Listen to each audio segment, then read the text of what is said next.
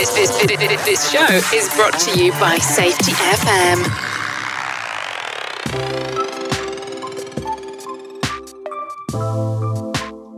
What's up, peeps? Welcome back to Rebranding Safety.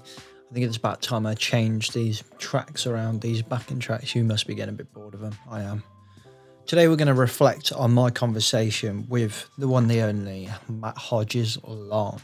I hope you enjoyed the conversation. I did. Matt was one of our earliest guests. So let's jump into the intro and we'll talk some more about it. Safety isn't deviation, it's complexity. Health and safety has gone mad. Health and safety is trying to unpick having gone mad in the past. There's no one solution and one problem. The problem is that we are looking for one solution. Does the structure of the team allow them to flourish? Feel safe enough to be uncomfortable. The environment defines our behaviours. People aren't the problem, they're the solution. Rebranding Safety, crushing the stereotype. Brought to you by Risk Blue. Oh, I changed the backing track. I'm just going to commit to that one now. That's what we're going with. Sorry about that. Right, let's get into my notes on the chat with Matt Hodges Long. Firstly, apologies for the audio. It wasn't great. I didn't really know what happened there. We recorded it a long time ago, so I think a good part of it is due to just the fact we were having some real problems with our audio when just before we moved over to the new Rodecaster Pro, which is epic, by the way, if anyone's thinking about doing a podcast or anything like that. Let me just turn that down a little bit. There we go.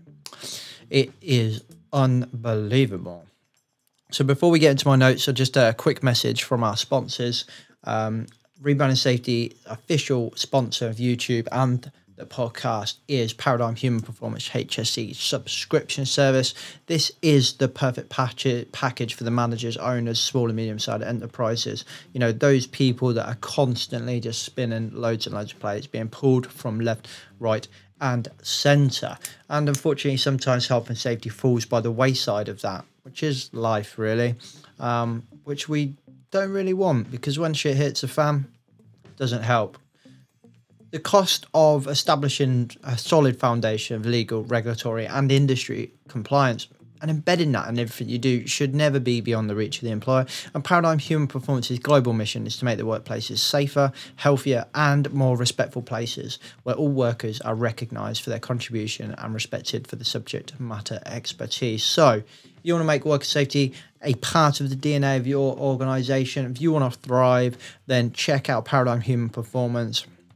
Their HSE subscription service is going to make that a reality for you. Starting from just £99 a month, go and check them out in the description below. I'll put the website link, so if you're not sure, you can go check out their weekly webinar as well, and you can check them out before you move on. So kind of like a mini version of a try before you buy. I'll also put their email address and their phone number below. So if you want to get yourself some peace of mind, then that's the place to go, people.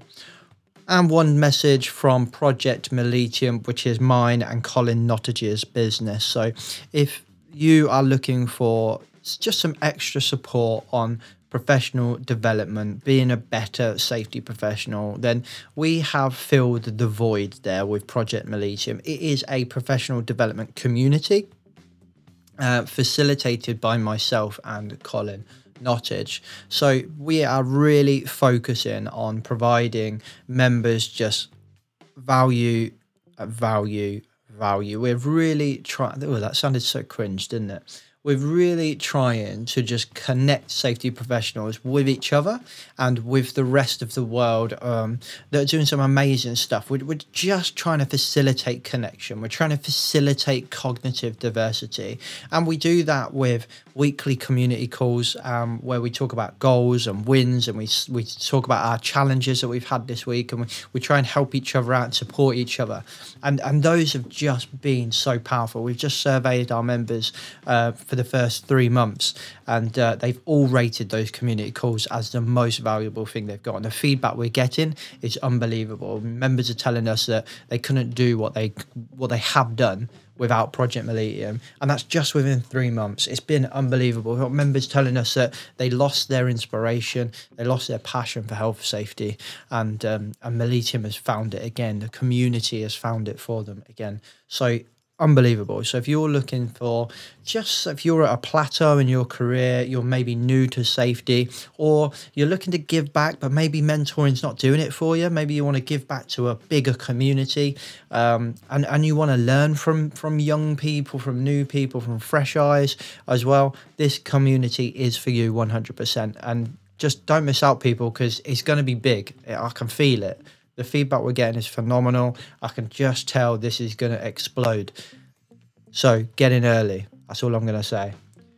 If you want to get in early, or maybe you're not sure yet, maybe you want to try out a call for first, I'll get you on one of our weekly calls free of charge. Just DM me on LinkedIn or email me at james@rebrandingsafety.com and I'll get you on one of our calls for free. Or likewise, if you know Colin, just drop Colin a message. He'll do the same for you as well. Otherwise, if you're convinced already and you want to join straight away, just go to www.projectmillennium.com and join us on there, on the join us page. Very simple. Click on join us and click on the button that says join us. Just click join us. Just join us. Right, let's get into my notes about Matt Hodges Long. Well, not about Matt Hodges Long. This is not like his autobiography. This is just notes from the conversation. I had a bit of a cool insight in what it's like to be interviewed on LBC, right? I thought that was cool. You don't really get to see how that works, especially for me, or if any of you listen out there are podcasters or interested in starting a podcast. A little bit interesting to see how the other side do it, how the professionals do it.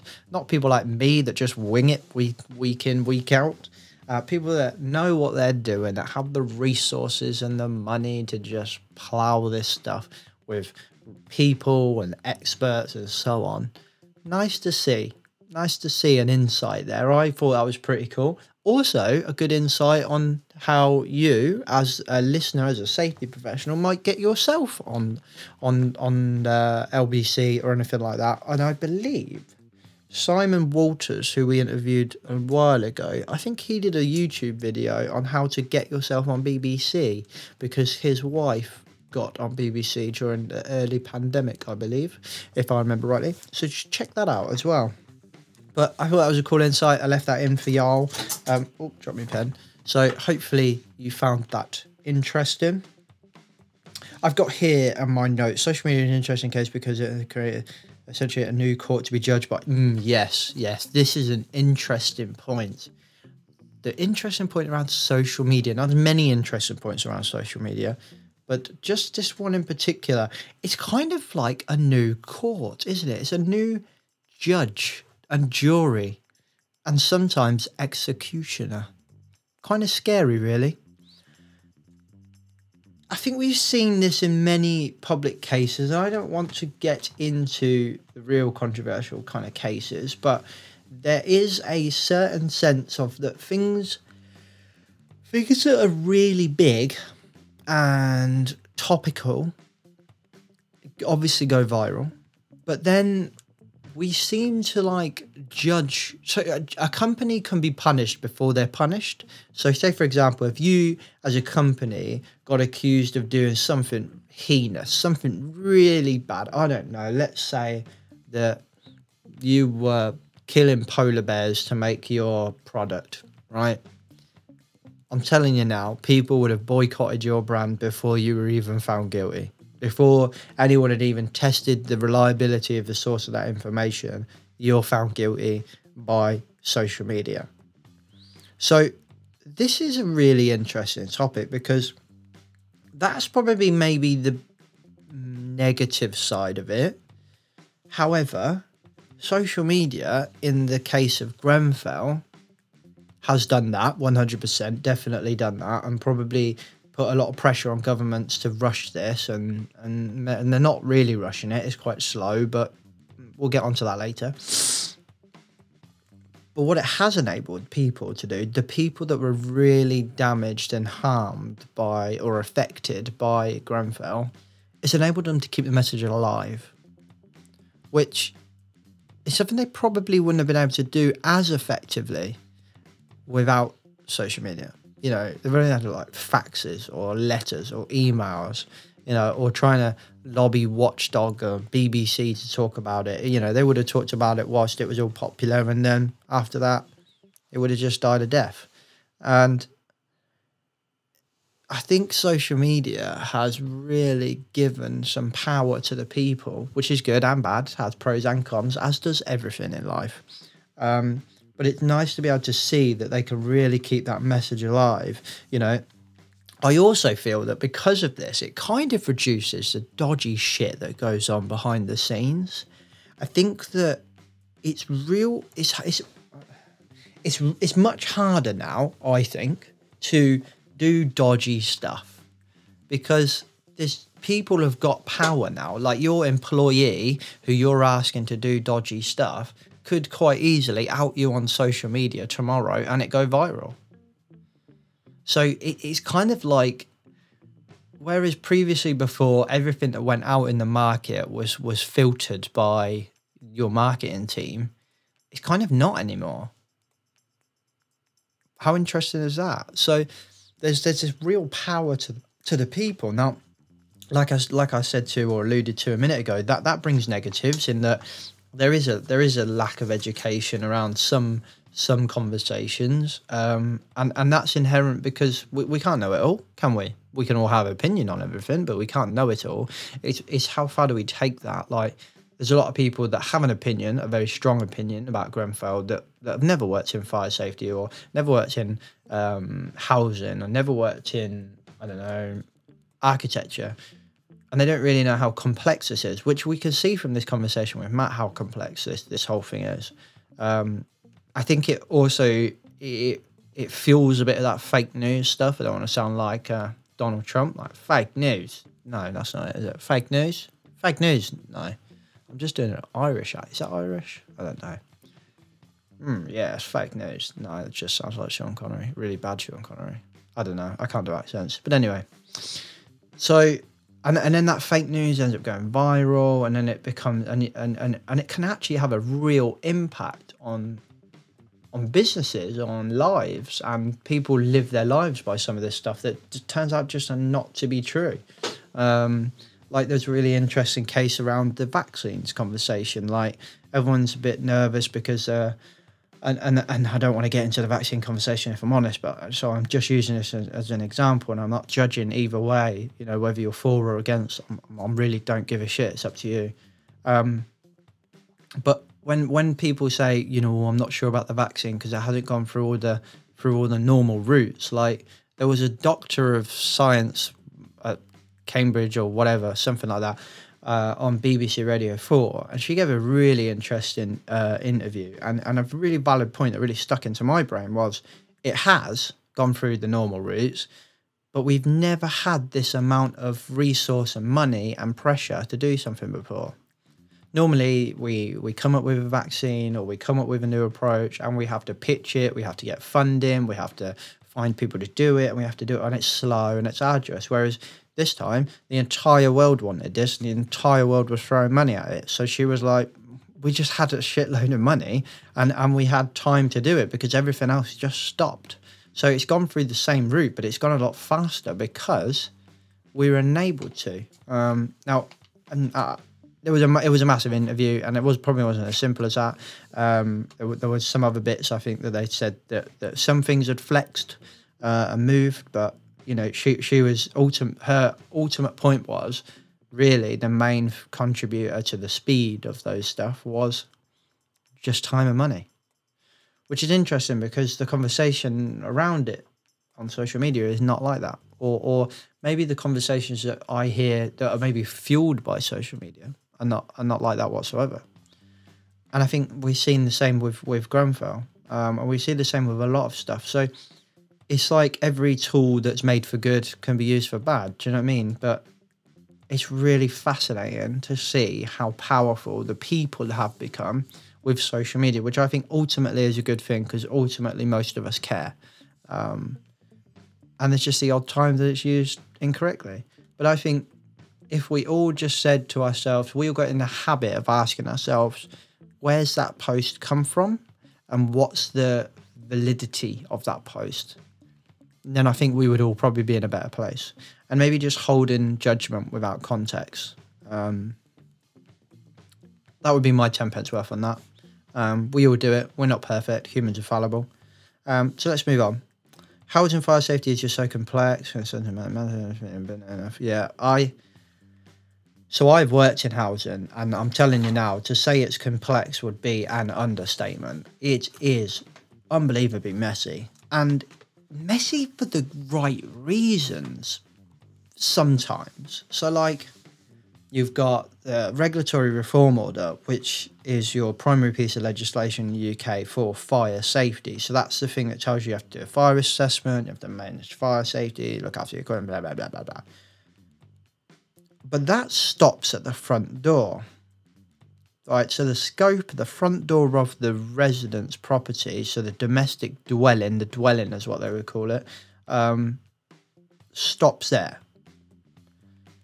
So if you own a block of flats and you go do a fire risk assessment in that block of flats, you might pay like £600-700 for that. You might even pay way more than that. You might pay like £2,000 for a fire risk assessment of this block of flats, right?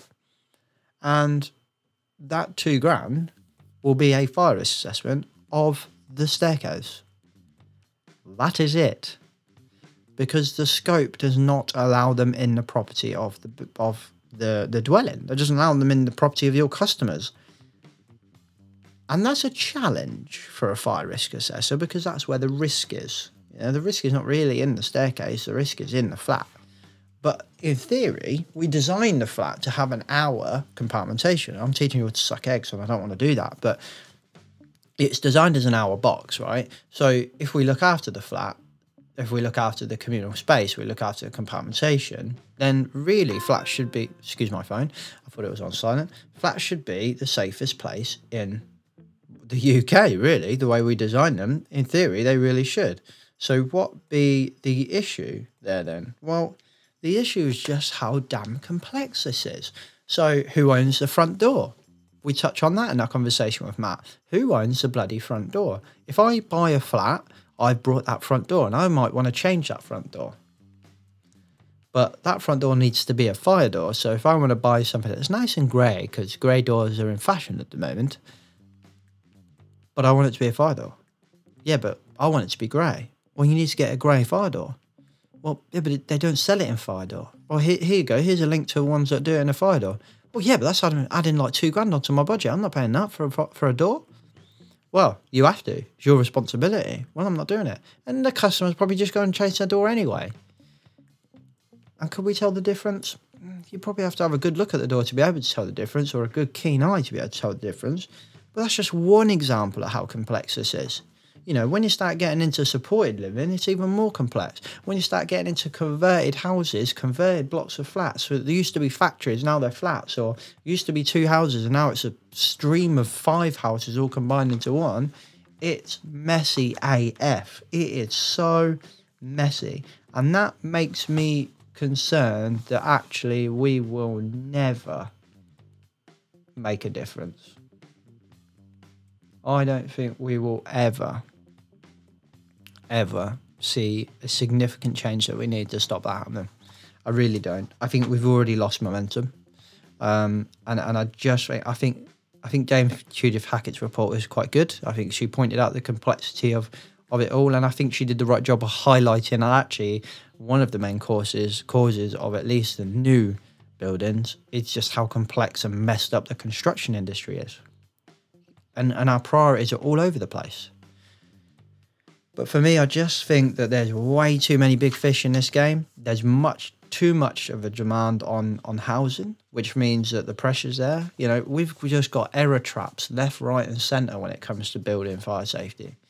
So I'm just concerned that we won't see the outcome we need, because I think to see the outcome we need, it needs a drastic drastic overhaul in how we build, maintain, own, and have responsibility for a building.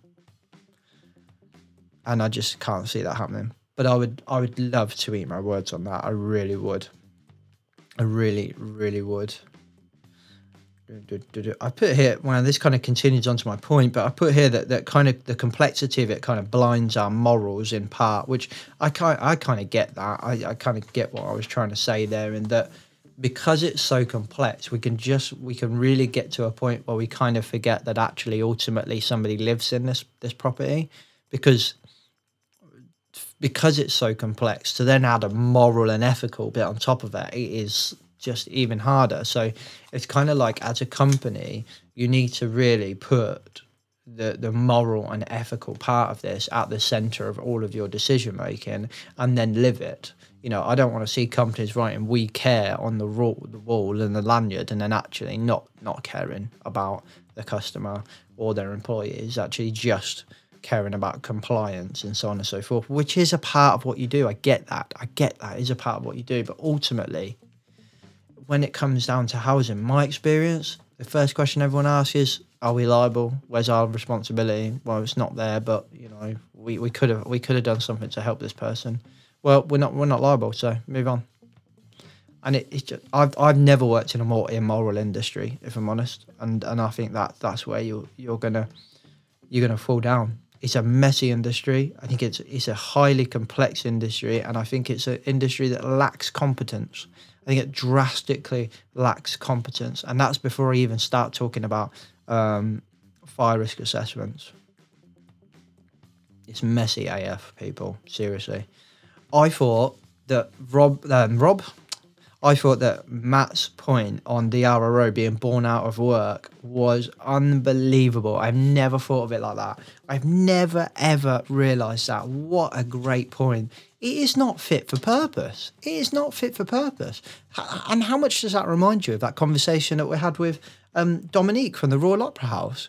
The noise at work regs were written for the industry. They weren't written for theatre, where their job is to create loud noise. Literally their job, or as they would call it, sound. But how interesting is that? So what do we have? Do we have an RRO for industry? Do we have an RRO for housing? You know, we talk about blanket approaches not working in safety, but yet our legislation is a blanket approach. And don't get me wrong, I actually think the RRO is a really good piece of legislation. I actually think the Health and Safety at Work Act is a really good piece of legislation. But that is such a good point. It is not fit for purpose for the housing sector because it's written for industry. It's not written for domestic dwellings. So what happens there? And you've got like a patchwork quilt of legislation when it comes to housing. Or this bit's the Housing Act, this bit's that, this bit's that. And it's just an absolute nightmare. It's an absolute nightmare. So I thought that was just thinking back on it now, I'm just like, what a great point. What a great point. And, you know, like I said about the Housing Act protects the person's right to their home. It does loads of other stuff, but it protects that person. And that's a good thing. I bought a flat or I rent a flat. I deserve my rights. And bear in mind, some of the people that live in, you know, I worked in social housing. Some of the people that live in some of these rented accommodation are living some of the hardest lives that we'll ever see in England. And some of them have shocking lives. You know, we're not talking about people that just choose to rent a nice house as opposed to buy a nice house. So we're not talking about, oh, you chose to rent and you should know better and you've got the money, so you should suffer, you know, for less rights. And the landlord must be able to just waltz into your property whenever you want. Versus like someone who's got real social housing issues, you know, real social issues with their lives, their personal lives, whatever, their money, you know, and they should be protected, and we all should be protected. If we all have a property, our home should be our home, and somebody shouldn't be able to just walk in. We shouldn't be able to have a fire risk assessor walk in and tell me how to run my house. Or should we? I mean, I don't think we do, but I'm happy someone to come on and discuss otherwise, because this is messy. This is messy. And I'm not saying I have the answer. All I'm saying is this is messy. And I think fair play to the people doing the inquiry, because you're trying to fix a very, very big issue here. And it's not something to be done overnight. What else have we got here? Yeah, I mentioned that. I think when we talked briefly in there around risk-based, in theory, is correct. But I think risk-based hasn't really solved our issues so far, has it? I think we see that in the Health and Safety at Work Act and how we've operated in the UK. I think the Safety of Work podcast do this really well, where they talk about like goal-based legislation and so on. What we've seen and what we tend to see is that where we don't have specific prescriptive approaches within our legislation, our insurers and our safety professionals just jump in and create bureaucracy and prescriptive approaches, because that creates a sense of safety, a sense of psychological safety and security for the board and for the stakeholders and for the shareholders, meaning that they can sleep at night because they feel like they're doing something right. It gives them a false sense of safety, so to speak, especially when we're talking about the big stuff. And fire safety is no different. So in a way, it's like, I agree that we shouldn't prescribe everything. If you know me, you know I'm the biggest advocate for descriptive over prescriptive. But on the flip side, if you leave a void, we seem to fill it with bureaucracy. So what's the answer? Really, what's the answer? I don't have it. I really don't. So interesting to see there. Just a couple things I wanted to touch on before we kind of move on from this point and my reflection. We're about 26 minutes in, I believe, so I won't go on too much longer. But fire risk assessments, people. Fire risk assessments. I will be talking from the most honest point within my own being when I tell you this. I am yet to see beyond two people that I've worked with and had fire risk assessments from. I'm yet to see one that's any good.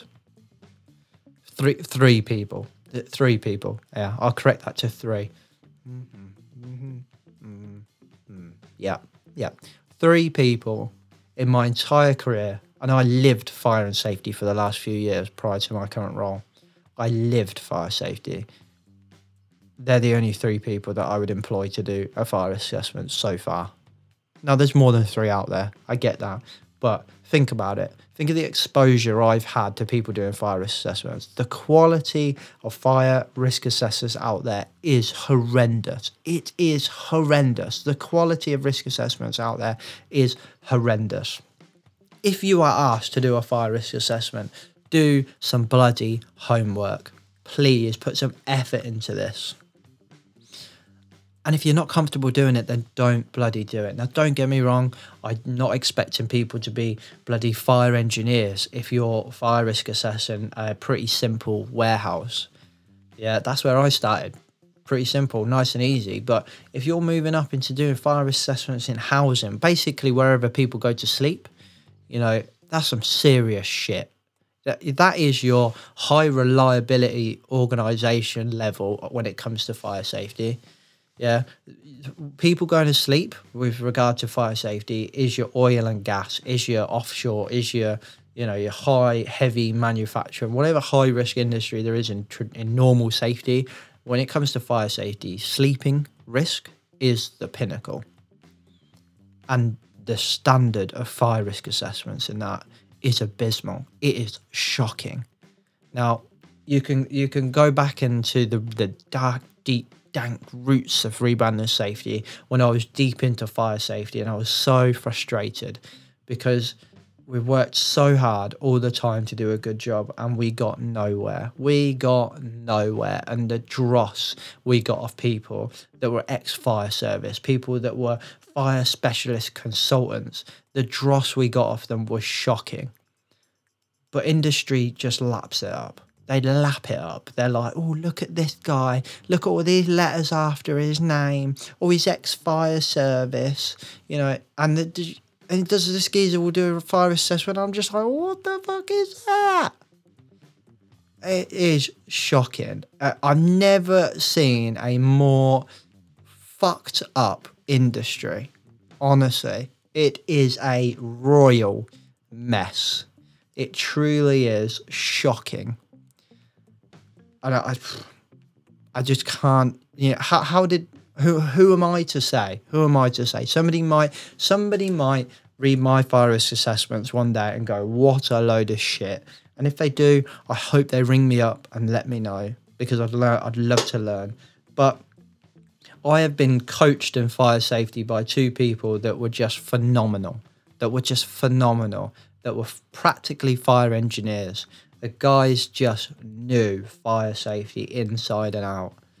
And now, I don't know what one of them's doing, but one of them I know is doing, you know, fire safety at some of the highest levels. And if I just have every bit of faith in them and what they do, and I look at what they do, and then I look at what other people are doing that are being paid a shed load of money, and I'm just like, what the fuck is that fucking thing you've just handed me? Like, seriously, how much are you impact? Yeah, but I'm a grad IFE, I'm a charter, I don't give a shit. That is horrendous.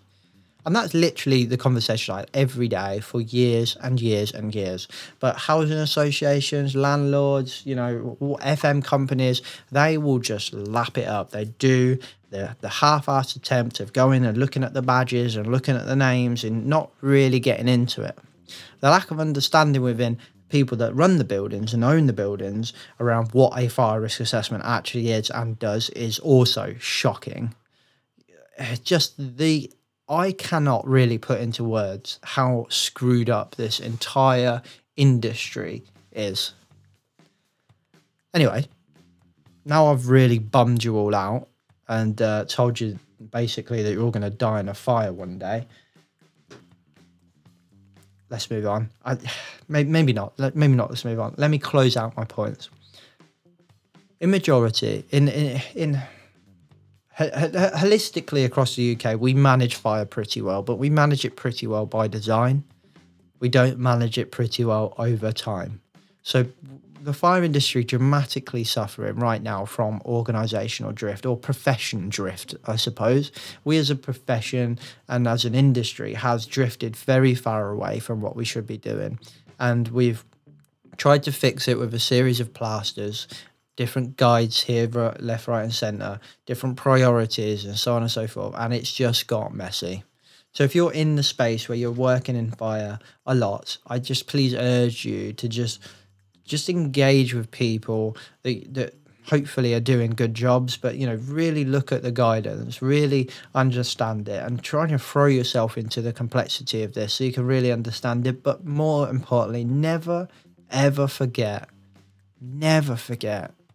ultimately, somebody is in the building that you are risk assessing. There is a moral and ethical part to this, and that should be the centre of what you are doing. It is the centre of what you are doing. Ultimately, somebody is asleep in that building, or somebody is working in that building. Whether it's housing, whether it's care, whether it's hospitals, whether it's warehouse, whether it's factories, somebody is in that building. And there is enough fire tragedies in the UK alone to tell you to take this stuff seriously. If there's any part of safety that just cannot be treated like a tick box, it is fire safety. Because when this shit goes wrong, people die.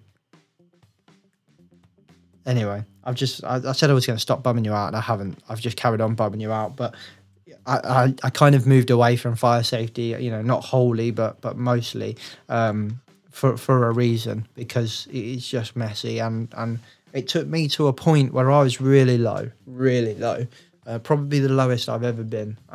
Should have gone to the doctors, really, if I'm honest, looking back on it now, but I didn't. And it wasn't just fire safety, it was the place I worked and so on and so forth, and horrendous leadership. And maybe one day I'll tell you all about it for a laugh. And but yeah, Anyway, that'll do, peeps. Don't forget to check out www.projectmillennium.com for your professional development community to get yourself up the wazoo of professional development. It is unbelievably, surprisingly good. Like, I knew it'd be good, but I didn't think it'd be that good. And honestly, I know I'm just saying that. I haven't really said much in this podcast. I've just ranted. I get that. And I'm doing that now when I'm trying to promote my own company. Like, I haven't really given you anything tangible to take away from today, and I apologise for that. But, like, I don't have the answer to this stuff, and I realise I'm kind of saying the same thing with Project Millennium here. Like, I'm just sitting here going, it's good. Why is it good? Well, it's just good. Like, why is it good? Well, it's good because of the people that are in it. Like, really, if I'm honest, the community make it what it is. So I could probably answer why Project Millennium is good better than I could answer what the hell is wrong with fire safety, other than the fact that it's a mess. But go check out Project Millennium. If you want to try it out first, let me know and I'll get you on one of the calls. Don't forget to check out Paradigm Human Performance HC subscription service. I put all their links, the website, email address, phone number, all in the show notes below, so go check them out as well. Don't forget to sign up to their weekly webinar as well, because it is epic. Loads of free, amazing information. And once you sign in, you can get access to all the backlog as well, which is unbelievable. Unbelievable.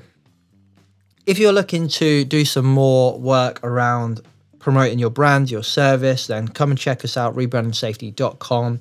We're looking for other sponsors for the podcast. We're looking for brand deals, people that want to make maybe a bespoke video, unique video, bit of influencer marketing essentially for your brand, service, product, whatever. Then give me a shout and we'll see what we can do, whether it's vlogging an event or reviewing a product or whatever. Let me know. We will happily do it. So come and drop me an email, james@rebrandingsafety.com. All right, peeps, I shall leave you to it. I shall see you next week in the podcast. Safe.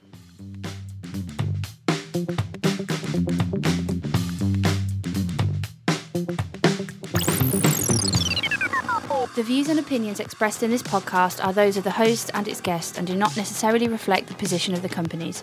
Examples of analysis discussed within this podcast are examples only based on limited and dated open source information and should not be utilised in real life as the only solution available. Assumptions made within this analysis are not reflective of the position of the companies. No part of this podcast may be reproduced, stored or transmitted in any form or by any means, mechanical, electronic or otherwise, without prior written permission from James McPherson.